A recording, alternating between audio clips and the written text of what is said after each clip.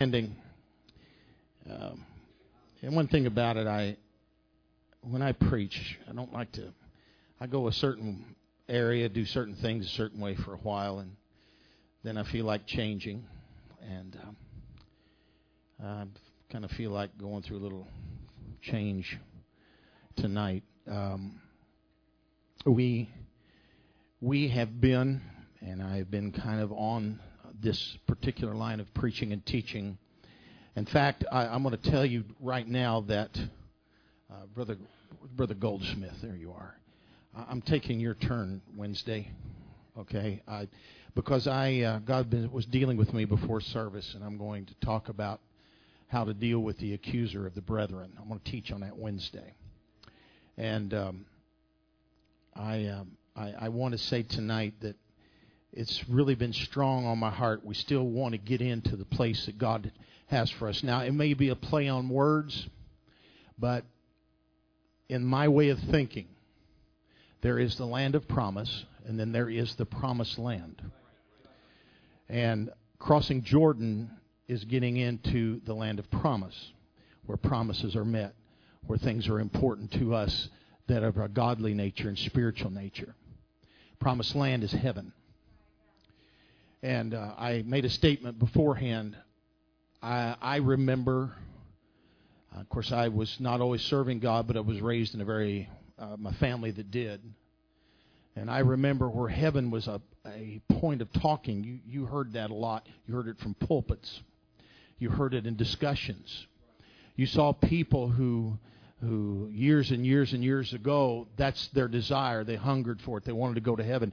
Along with that, there came mighty miracles. Somehow, the association of your desire for heaven will bring about the promises that God has for you in His Word. Now, I'm assured of. We do not want heaven badly enough. We do not want heaven badly enough. I am not, and I know I'm getting older, and I realize that sometimes you get set in your ways. I am not a person who, I don't come to church, and I've said this before, I am not into the social part of church. I don't really care. If I'm going to be a socialite, I'll go somewhere else. Okay? I believe in fellowship and encouragement and all that, but there's a purpose in all that. There's a purpose in it.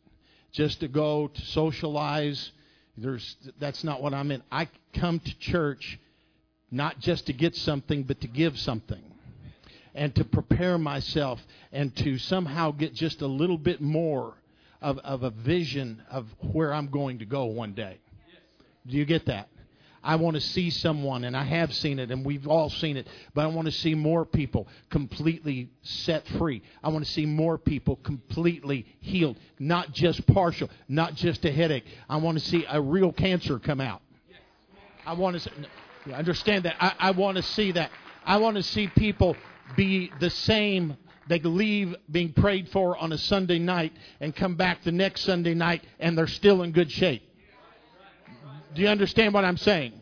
That's what God has intended. But between the two Sundays, your mind has to be somewhere else besides on the muck and the nastiness of the world.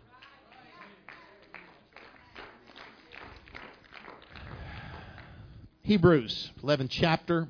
Verses 13 through 16. Now, I'm reading this out of the Amplified. I didn't tell you, Mono, to do that. You can throw it up there if you want. If you don't have it there, that's fine.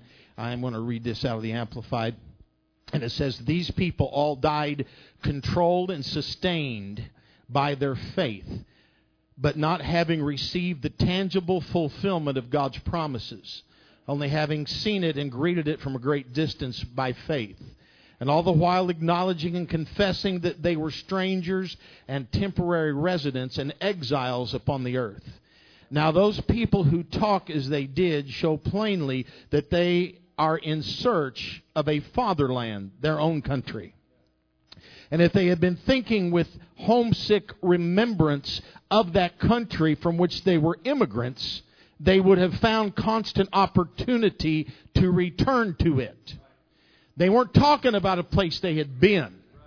They were talking about a place they wanted to go. You got that? But the truth is that they were yearning for and aspiring to a better and more desirable country that is a heavenly one.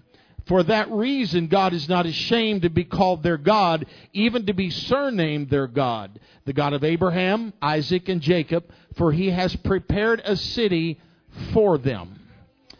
Father, right now in Jesus' name, our hearts, our minds, Lord, our aspirations and our desires are being placed right now in your hands. Let something happen that will change us this evening, something that will give a permanent change. There is somebody tonight, God, that needs the Holy Ghost. There is somebody that needs to come to you, Jesus, with a desire more than ever before. Look to that, Jesus, now. We put it in your hands in Jesus' name. Amen. You may be seated. Clap to your Lord as you're being seated. Clap to the Lord. Praise God. Praise God. Praise God. Praise God.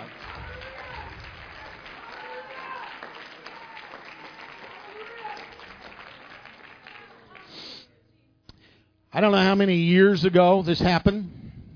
I don't even try to remember back somewhere 20 plus years ago. And those many of you will understand what I'm saying simply because you have heard messages preached and they could have gone back years, maybe weeks, maybe months, whatever, and you can't really recall who did it, who said it, but you can remember one thing that was said. And that's just the way we are.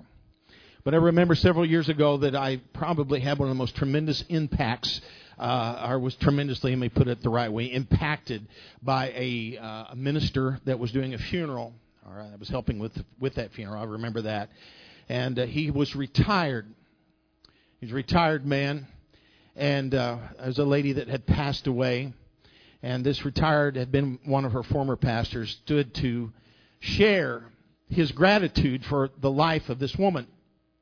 Now, again, he had been retired for some time. But he went on and he talked about losing his father and his mother, his wife, and several friends. Then I can remember that he, in my opinion, that he sort of looked up as though seeing something that no one else could see. And he said this. He said, I now have more family and friends in heaven than I do here on earth. Heaven is looking more like home all the time. And that thought has stuck with me for all these years and will probably continue to stick with me because heaven is looking more like home all the time. It's looking more like home all the time. Now, in talking of these people that I just read to you about, the people of faith, the author of Hebrews wrote, and all these people were still living by faith when they died. They did not receive the things promised. They only saw them and welcomed them from a distance. And they admitted that they were aliens and strangers on earth. People who say such things show that they are looking for a country of their own. And if they had been thinking of that country they had left, they would have had opportunity to return. But instead, they were longing for something better, a heavenly one. Therefore, God is not ashamed to be called their God, for He has prepared that city for them. God loved them so much, and these people lived by faith. They lived through pain. They lived through suffering because they desired a city that was greater than anything they had ever had in the past. There was something more that they were looking for. Now, the first thing we begin to see in Scripture is that heaven is a place of joy. And I think sometimes we forget that. I'm not talking about the kind of joy that we have. And we have been in heavenly places, and I've seen joy on the faces of people during worship services. I've seen people have great joy in just their knowledge of God in prayer meetings and whatever it may be. But I'm not talking about the joy here. I'm talking about an ecstatic joy that you could never truly comprehend, because heaven is a place just like that. It's a place where it is going to be impossible. I have not seen nor ear heard, nor has it entered into the heart of man the thing that God had prepared for them that love Him. We need to understand that. We need to get a vision of heaven tonight and say, hey, I want to enjoy some of that joy right now. I want it to go beyond just a little jumping. I want it to get so high on this heaven that nothing is going to tear me down. Wow. You know, the problem with us sometimes is we just see the holiness of heaven and the glory of God that we miss that ecstatic joy. Oh, I want to go to heaven, and I do want to see the holiness, and it'd be nice to have all the good things. I don't have to mess with the junk we have down here. Don't have to fight the temptation, trials, and problems. Well, all that's going to be in heaven. It's all going to be gone, going to be left behind. But there's just a whole lot more to that. There's that ecstatic joy that one day I'm going to go before Him, and He's going to say, enter into your rest. I'm going to have a joy that goes beyond comprehension. That ecstatic joy. There's going to be no more pain there, no more evil. But something in the back of our minds sometimes, when we just see the holiness of heaven, when we just see the streets of gold and the gates of pearl, maybe you don't do this, but I've seen it done. I've done it myself. We look at all that stuff, and there's something about that can almost be boring. Oh, you said heaven is boring? That's what I said. I didn't say it was boring. I said that some people see it as boring. A pastor was talking to a man one time, a close friend of his who's a trial lawyer. And he was talking about heaven. And he said he was really confounded with what this lawyer said. He said he didn't really like the idea that there was no evil in heaven. He said evil, after all, in his opinion, was what made life interesting. Without any evil at all, he thought heaven might be a little bit boring. But I think really the problem was he was afraid he'd be without a job with no evil. That kind of reminds you of Mark Twain's story. Some of you have read Mark Twain, Huck Finn, talking about Miss Watson. She was one of those stodgy old ladies, over 50. And she began to tell Huck Finn about heaven. And Huck later mused. He said, she said she was going to live so as to go to a good place. But he said, I made up my mind I shouldn't try for it. But I never said so because it would only make trouble and wouldn't do no good. Now, she had got a start, and she went on and told me all about that good place. She said all a body would have to do there was go around all day long with a harp and sing forever and ever. So I didn't think much of it. But I never said so, and I asked her if she reckoned that Tom Sawyer would go there, and she said not by considerable sight. And I was glad about that because I wanted him and me to be together. Where did we get this idea that heaven was a place where you fly around with a harp in your hand? Now, I don't know, but you see all kinds of paintings of stuff, someone flying around with a harp in their hand. To tell the truth, if that is what heaven was all about, I'm not so sure about it myself. I'm sorry. The awe of heaven will be so great that there will be complete silence for a half an hour. 30 minutes to just take it in. Now, can you imagine that? You can't get 30 minutes of silence in a church service.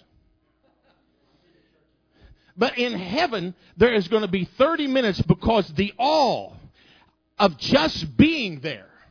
It's not really a matter of what you see. It's a matter of the fact that you're there. You made it to heaven. You made it to heaven. And I believe there's going to be meaningful and purposeful activity. I believe there's going to be indescribable joy when Jesus, indescribable joy. And in Jesus, when Jesus was on earth, He said that His purpose in coming was so that my joy may be full. And your joy may be complete in John 15:11. If that was His desire and purpose on earth, how much more is His purpose in heaven? He said that there was great joy in heaven when one sinner repents in Luke 15:7. There is great joy over the repentant sinner because there is one more person who will share in the glories of heaven. Part of the joy of heaven for God and for us is that you will be there. Don't you think that there's going to be joy that emanates from the very throne of grace because you made it? It's not just about seeing Him, and that should be all of our desire. But He's glad because you're there. I'll give Him a hand clap of praise.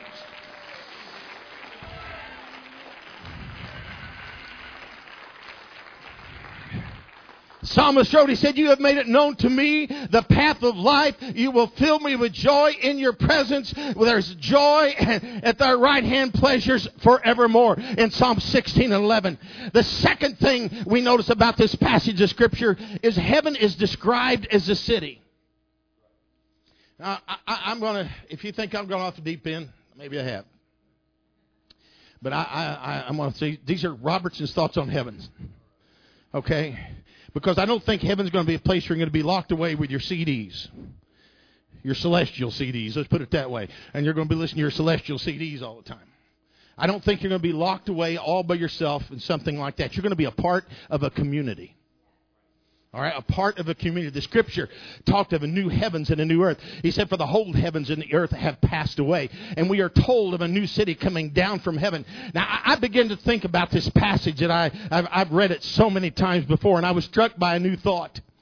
A city is a city only because it is filled with people. Okay? Otherwise, it's only a ghost town. A city is a city because it's full of people. This is not just a walled compound. I've always had a little problem. Now, I know how they describe heaven. I know the New Jerusalem. I understand that. But what if God is talking about something different? Do you really believe heaven's going to be this great walled compound? A big walled compound, and the 4 gates are only open a certain time so we get in and out? That don't sound like heaven to me. I'm one of those from the land of the free and the home of the brave. And when it's time for me to go, it's time for me to go. And I plan on circulating all through the universe. All through Venus, Saturn, whatever other places I don't know about. I'll go to all those places. I plan on doing that. I think it's more than that. Now, follow me just for a minute. This is not a walled compound with streets and gates. This is a group of people. The foundations are people. The gates are people. The city is described as a bride. Now think about it. Beautifully dressed for her husband. And who are these people? These are the redeemed, those who have been filling the city for thousands of years and waiting for their return to this new earth, to dwell there in their new bodies. The Bible says, now we know that if this earthly tent we live in is destroyed, we have a building from God, an eternal house in heaven, not built by human hands in 2 Corinthians 5. Paul is using the word tent as a metaphor for our bodies. Jesus says to us, I am the resurrection and the life. He that believes in me will live even though he dies, and whosoever believeth in me will never die. Do you believe this? He said this in John 11. So we will have new bodies that will never die. And Paul wrote to the Corinthians saying, I declare to you, brothers, that flesh and blood cannot inherit the kingdom of God, nor does the perishable or the incorruptible or the corruptible inherit the incorruptible. Listen, he said, I will tell you a mystery. We will not all sleep, but we will be changed in a moment, in the twinkling of an eye, at the last trump, for the trumpet will sound, and the dead will be raised imperishable and will be changed. Oh, come on. Don't you just get excited to listen to something like that? You don't have to have a deep message to say, heaven is what we desire. We are the people of the name of Jesus. Our Savior came and died and went away to build mansions for us on the other side.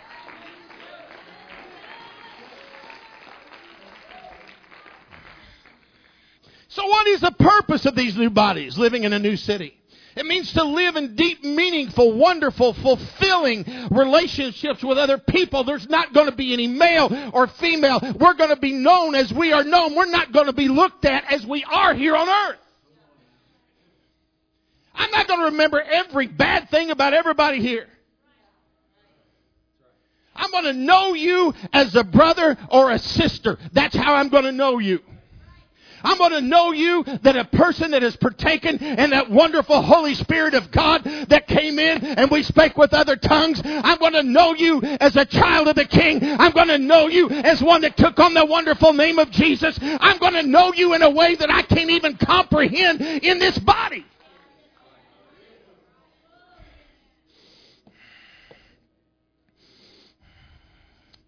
You know what's going to be gone? Gone is going to be egotism. Gone is going to be wounds. Gone is going to be personality flaws. Gone is going to be misunderstandings that make relationships so difficult here. We will see as we are seen and know as we are known. You're going to be on an equal basis with the heroes of the faith. This is a battle that is worth fighting for. Do you understand? This is something worth fighting for. And in order for us to get there, to get to the promised land, we've got to get to the land of promise. And whether you like the semantics here, I don't really care. I'm preaching, you're not. Now, there is an individual that has entered into my acknowledgement, whether he be angel or demon, I'm not sure. But throughout my life, I've encountered this particular individual. His name is Professor Payne, with a big circle and a PP on the front here.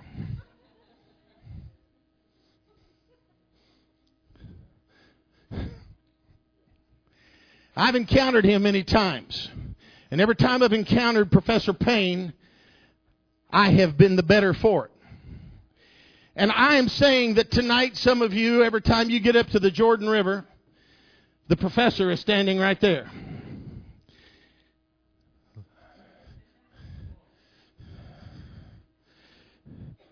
He's saying, if you decide to go into that river, you shall encounter unbelievable chills. You will get to shaking so badly that your teeth might fall out, even if they're not false. Professor Payne. Now, let me tell you about it. I know him firsthand. I remember Professor Payne. One March about 5 years ago, I decided to put my boat in the water. Lake was up. It was March. Water temperature was about 40 degrees. And I didn't have the dock wasn't in. And the wind was blowing terribly. And it was an east wind. You don't go fishing when you have an east wind anyway, but I went. And so I pulled my boat up on the shore, went to park my truck, and I got out, and there went my boat. The wind had the waves knocked that dude loose, and it was going. Nobody was around, and it was going right down through the district. I mean, it was going. And Professor Payne said, "Well, what are you going to do?" And I said, if I let my boat... Now, all this time I was running from the vehicle. I was taking my wallet out. I was dropping cell phones, wallets, keys, everything, just a line going down to the water. Without thinking, I jumped into that 40-degree water, and Professor Payne hit quickly. At that point, I don't remember much what happened. I know that I swam with everything that was within me, not thinking about how I was going to get on the boat after I got there. But God put wings on my feet, and I managed to get into the boat and get my boat back. But, I've encountered cold water many, many times. That's the reason I probably got some of the aches that I've got today. And I understood that. Sometimes, folks, we have to encounter things that's going to hurt us to get where we need to go. Sometimes it's going to be cold. Sometimes it's going to be hot. We don't know. It's interesting. I got to looking about some of these things about touch, and it says that thermoceptors perceive sensations that are related to temperatures, but they stop being stimulated when the surface of the skin drops below 41 degrees, which is why your skin starts to feel numb in icy temperatures, or rise above 113 degrees, at which point pain receptors take over to avoid burns. So God has built us to be able to handle pain. Do you understand what I'm saying? We have to handle it. Why do I have to? Because sometimes in order for me to get where I need to go, God is able to take the Jordan River and stop it from flowing, and we can walk across on dry ground. But a lot of times God says, now I want you to step out there, and I want you to feel just a little bit of pain before the miracle's going to happen. In other words, folks, sometimes you got to hurt to get us to really want to go to heaven. Come on! I hate to say this, and it's not always the case, but sometimes we just simply have got to hurt because this world is not my home. I am just passing through, and the only thing that's going to stop it from being my home is for me to hurt when I'm in it.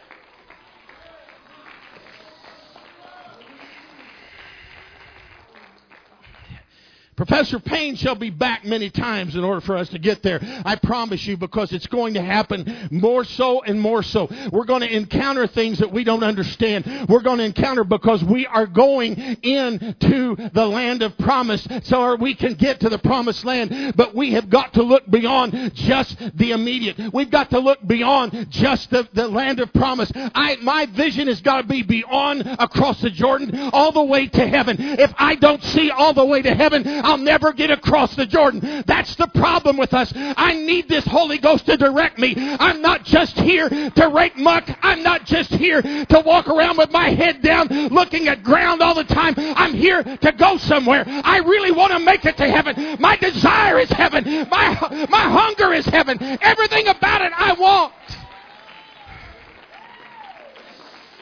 Oh! My God, I want it. If you don't want it, you're never going to get where you need to go.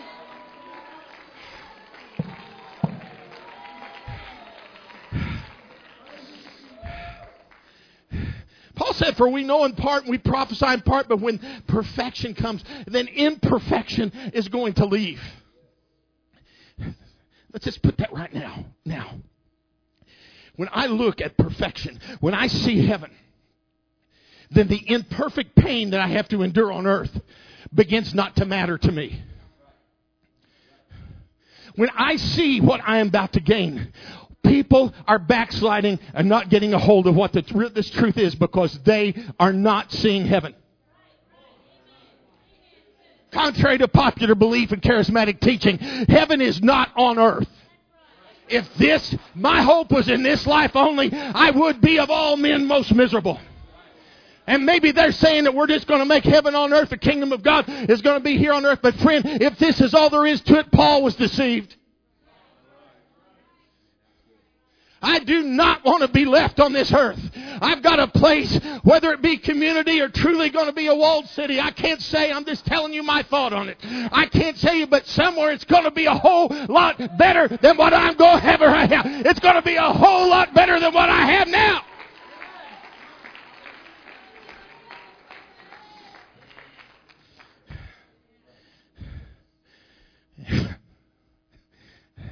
Online dating services promise to help you find your soulmate. What if your entire community was your soulmate? Huh?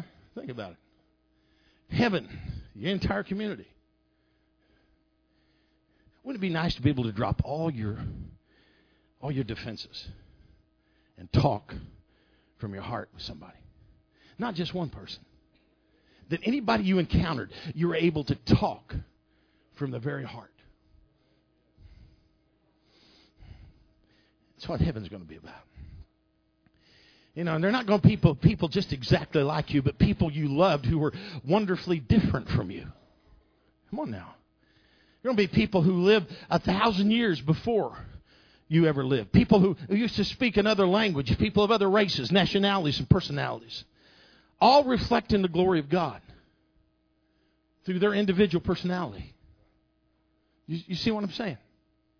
All reflecting the glory of God through who they are. And I believe that the culture of God is completely different from, we go into a different culture when we receive the baptism of the Holy Ghost. We're no longer the same people. And we can't use culture as a reason not to live right. We can't do that. There'll be some aspects of culture that affects everybody. I understand that. But my first impulse will always be that my culture is a godly culture. That my culture is the same as all of these men and all of you. Regardless of the color, regardless of race. It doesn't matter. Randy Alcorn in his book said, simply titled Heaven Says, he says this, he said, consider what it will be like to see the Maasai of Kenya, the Dinka of Sudan, the Hmong Athabascans, the Tibetans, the Aucans, the Icelanders, the Macedonians, the Moldovians, Moroccans, and the Peruvians. Hundreds of nations, thousands of people, groups will gather to worship the Lord, and many national. Every time, you think what I'm saying right now. Whenever we support and do anything for missions, that's what we're supporting right there. Because one day, I may not know where my dollar goes. But one day I'm going to be in heaven and I'll know where my dollar went. I lost the name right then. Lori, where are you? Who? Yeah. What's Mario? That's it. Mario sent a picture. Their church, their whole area got flooded out. It all got flooded out. And I thought that was a church that we built. We seen a major miracle in that church, didn't we? We saw a major miracle in that church. And the great thing about him, he said, pray for us. He didn't ask for any money. And because of that, he'll probably get some. Because of that very reason. He didn't ask for it, but he said, pray for us. That whole area was flooded. I've seen some of you seen some of the pictures that was sent out in that area. But I'm saying we are still affecting that group of people. We are still affecting that group. We're still affecting Helga. We're still affecting that group of people. People that we preached to years and years ago are still being affected today. And we'll never know the end of all of it until one day we stand in heaven before God and we're going to see them. We won't see them like we know, but we know that somewhere along the line, that's my brother, that's my sister. He may not look just like I do, but he's got that same Holy Ghost Spirit that I've got. He's got that same desire for heaven as I have.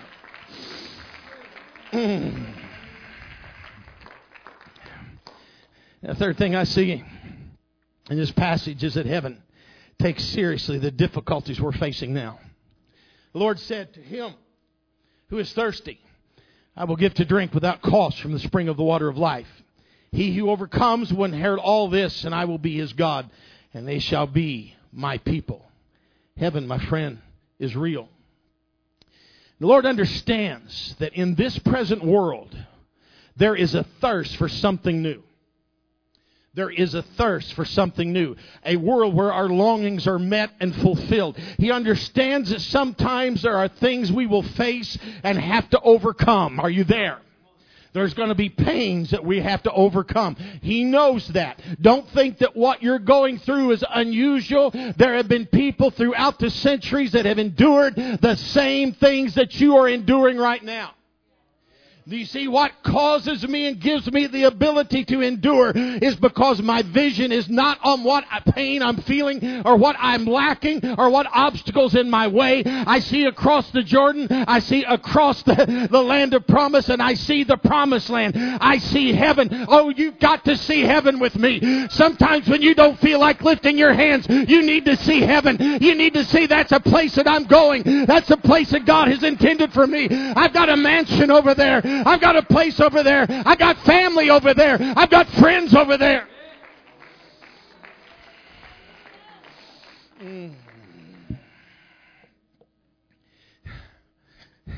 This whole passage was written to give us hope. That's what this is about. Because the Lord knew we would need hope. In a world that can be difficult and unsatisfying, we need to know that there's another world coming where all our needs and our deep longings is going to be met in ways that cannot be explained.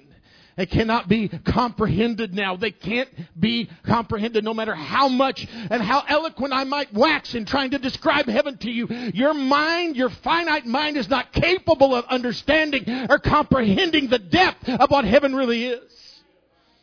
You can get a glimpse of it, and tonight I hope you get a glimpse of it.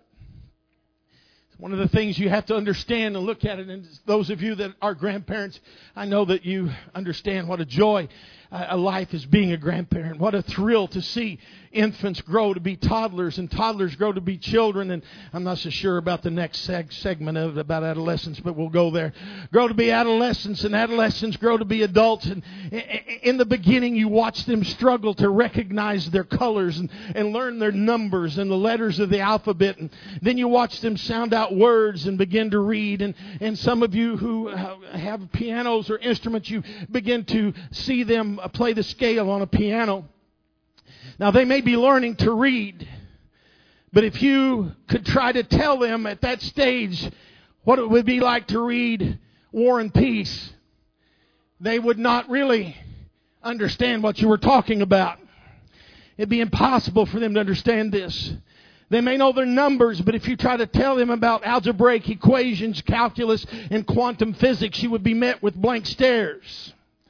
You could talk to them about Beethoven Concerto, but they would have trouble playing out of the beginner's lesson book.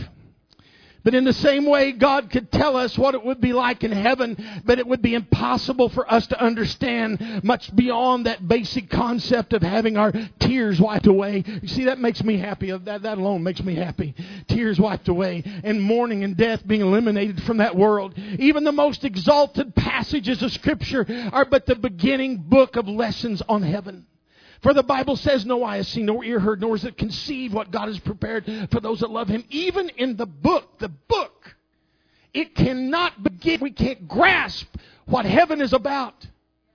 Do you understand? Are you with me out there? Somebody that you understand, you hear about heaven, you've heard it preached on, you've heard people talk about it, but somehow you've gone to school and you've let evolution get a hold of you and you feel empty inside. That's because you have no hope. If I only got put into the ground and that's where I'm going to stay, I have no hope. But you see, I'm not going to just stay in the ground. I'm going to be changed in a moment, in the twinkling of an eye, at the last trump. I'm going to be changed. I'm going to have a new body. I'm going to forever be with the Lord. Every tear is going to be wiped away. All my hopes, are your hopes. Stand to your feet and love Him a little while. I feel like everybody needs to love Him just a little while. Hallelujah, Jesus. Hallelujah.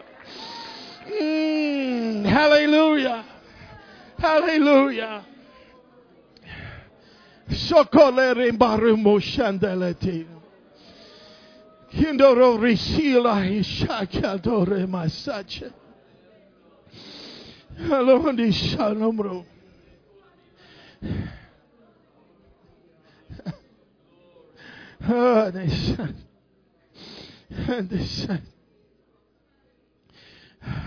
Music, just come and play softly. Singers, you don't have to come. Just music. You may be seated.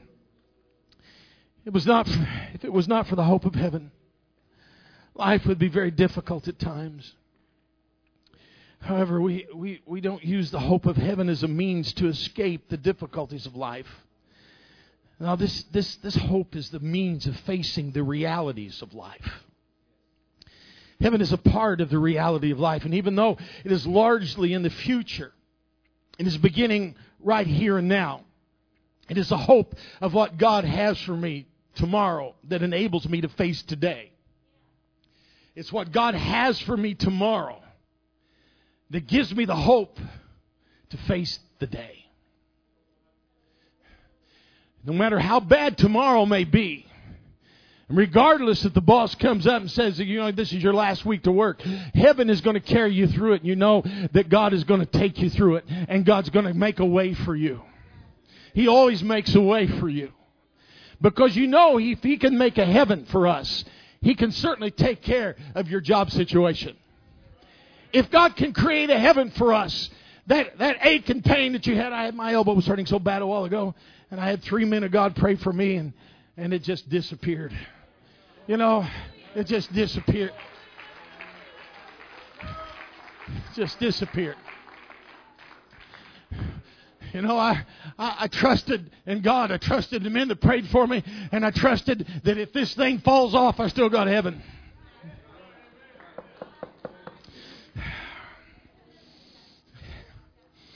It's beginning right here and now. It is that hope of God. It is that hope. I really don't know what those people who believe that life is an accident and there's no meaning to life or our personal existence. How do you live like that?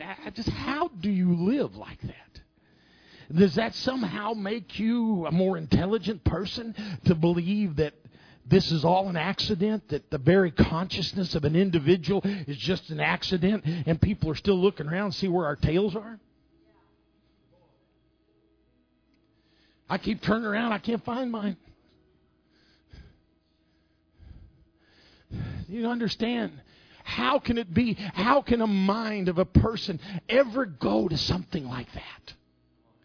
When we are so individual, so unique, so wonderfully, fearfully, David said, and wonderfully made. Everything about us is unique and wonderful.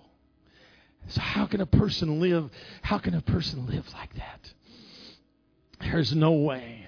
There's no way, especially when it's not true. And what would it be like to believe that there's not a loving God living at the center of the universe and no purpose to the things we face? What if instead of a smile at the heart of all things, there was a frown or worse, and there was only blank stars? What would you do if you just believed that you died and you was put in the ground and that was it? Life would be very dark and it would be joyless. But when you know that this is your Father's world, this is your Father's world, and He created it with a grand purpose in mind. And when you believe you are loved by the Creator of the universe and life has meaning, when you understand that God is in control, and regardless of what you're going through, God is in control. And that He's bringing the world to a wonderful conclusion. It's coming quickly. Then you know what? You face life with joy and you face life with optimism, because no matter what happens around me, I've got a place. I can see it.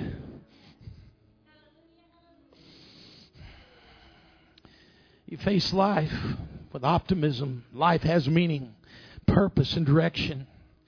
Your life began in God's love. And my friend, it's going to end in His love. It's going to end in it. You know, we focus on heaven not as a respite from real life, but to gain strength for real life. That's why I focus on it. You see, I don't know if it's just all of a sudden revelation for me, or if you've already had it or what, but it just seemed like recently I understood. I'm not thinking enough about heaven. I used to think that was a cop-out, but I'm really begin, as I look back historically, as I begin to see people who had great things happen in their lives, they desired, they longed for heaven. You think of Peter, who said that he ran. I mean, I know it's just tradition, but he said that he ran, or was it Paul, not Peter? He ran to the chopping block to have his head removed. You know, he was in a hurry to get there. And you have Peter, who was crucified upside down. He was in a hurry to get there too, but he didn't think he was worthy to go the same way Jesus did. Think about it. Why do we not have the great move of God that we anticipate? Maybe because we don't long to be with Him the way that we should long to be with Him. You know, I don't expect what life cannot give. We don't demand something from this world which it's incapable of giving. We know that day is coming, but it is not now. So we do not lose heart. Phil Yancey, in his book, Reaching for the Invisible God, tells a story of Commander Richard Byrd, who once spent 6 months in a metal hut in the South Pole. In the Antarctic winter, the sun made no appearance during 4 of the 6 months he was there. Yancey quotes from Byrd's journal about the experience. He said, "I find that I crave light as the thirsting man craves water. A funeral gloom hangs in the twilight sky. This is the period between life and death. This is the way the world will look to the last man when it dies." In the journal, he tells what it was like as he anticipated the return of the sun. It was only 3 weeks before the sun was due to shine again when Byrd wrote in his journal, "I tried to imagine what it would be like, but the conception was too vast for me to grasp. The day the sun made its appearance was overwhelming to Byrd. Like spring sunshine at the end of a long, hard winter, heaven will break like the dawn of a new day." That's exactly what it's going to be like. You know, when you get up in that morning and you feel good and you look out and the birds are singing in the spring of the year especially. And you look out, the birds are singing and the sun is just peeking up over the horizon. You just feel like everything's brand new. That's the way heaven's going to be to us one day. You know, it's just going to be like that. We're going to be there. You know, it can happen now. It can happen. You realize that we walk on the very edge of eternity all the time. Every day. Every day. Every moment. I got 21 minutes after 7. Do you know, but 22 minutes after, we could be in heaven. Actually, in 10 more seconds or less, we could be in heaven. That's how we need to look at it. If you would, maybe you would get along a little better with everybody around you. Maybe that miracle you would need, you realize this is not so big. I could be in heaven in 2 seconds. Oh. This pain in my body, it doesn't even matter anymore. Because you're anticipating, I'm going to be there. And I'll go back. If God can make that happen, then why can't He make anything else happen? John Bunyan's Pilgrim's Progress Christian and the interpreter along their journey came across a man with a muck rake in his hand. He was steadily raking filth from the floor. The man could look no way but downwards. So he couldn't see the celestial crown being offered him from above. And like that man, we can look down at the muck or we can look up. Do you hear me? We can look down at the muck and you can just keep treading along and your feet's going to get heavier and heavier because of all the muck that you're picking up. You know why? Because if you begin to look up, all that stuff's going to fall away. It's not going to be there anymore.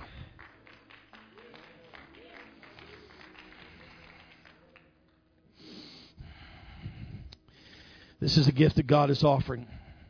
But we have to look up to see what it's being offered. We have to open our eyes to the God who seeks to embrace us and take us to His eternal reward. And you know, we can just end it this way. So shall we ever be with the Lord. So shall we ever be with the Lord. Stand with me.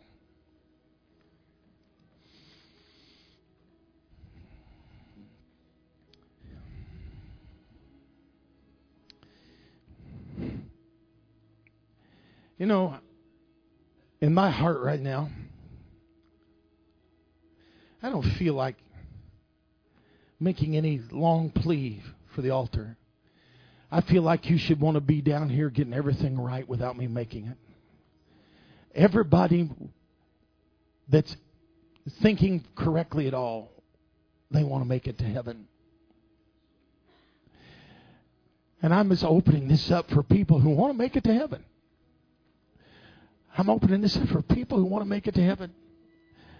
Maybe you've not yet been saved. Maybe you still don't understand. But you know, it just starts with bowing your knee at an altar and beginning to ask God to forgive you. Just beginning to talk to Him like you would to a friend. Thinks, God, I don't want to miss this. I'm tired of having my head down all the time and constantly raking up all the mud and the muck that's underfoot. I'm tired of it. I'm so weary. I'd like to be able to look up. I'd like to know that there really is a place for me that has been prepared. I really would like to know that. I'd like to be assured of that. I'd like to be assured. Would you come? Would you come? Would you come and get ready for heaven? This rapture is going to take place with a shout and with the voice of the archangel, with the trump of God. It's going to take place. Are you going to be ready for it? Are you going to be ready? Are you going to be? Singers can come now if you would like. It's up to you. You don't have to. Ministry, everybody. If you see somebody here that needs prayer, go to them. If you see somebody here that you know that's not received the Holy Ghost, go to them. If you see somebody here that God begins to deal with you, to pray with them, go to them. Give them that word of encouragement. Give them what they need. We want everybody to make it to heaven. This is not just about the ministry and what I need. This is about what everyone around me needs. Lord bless you this evening.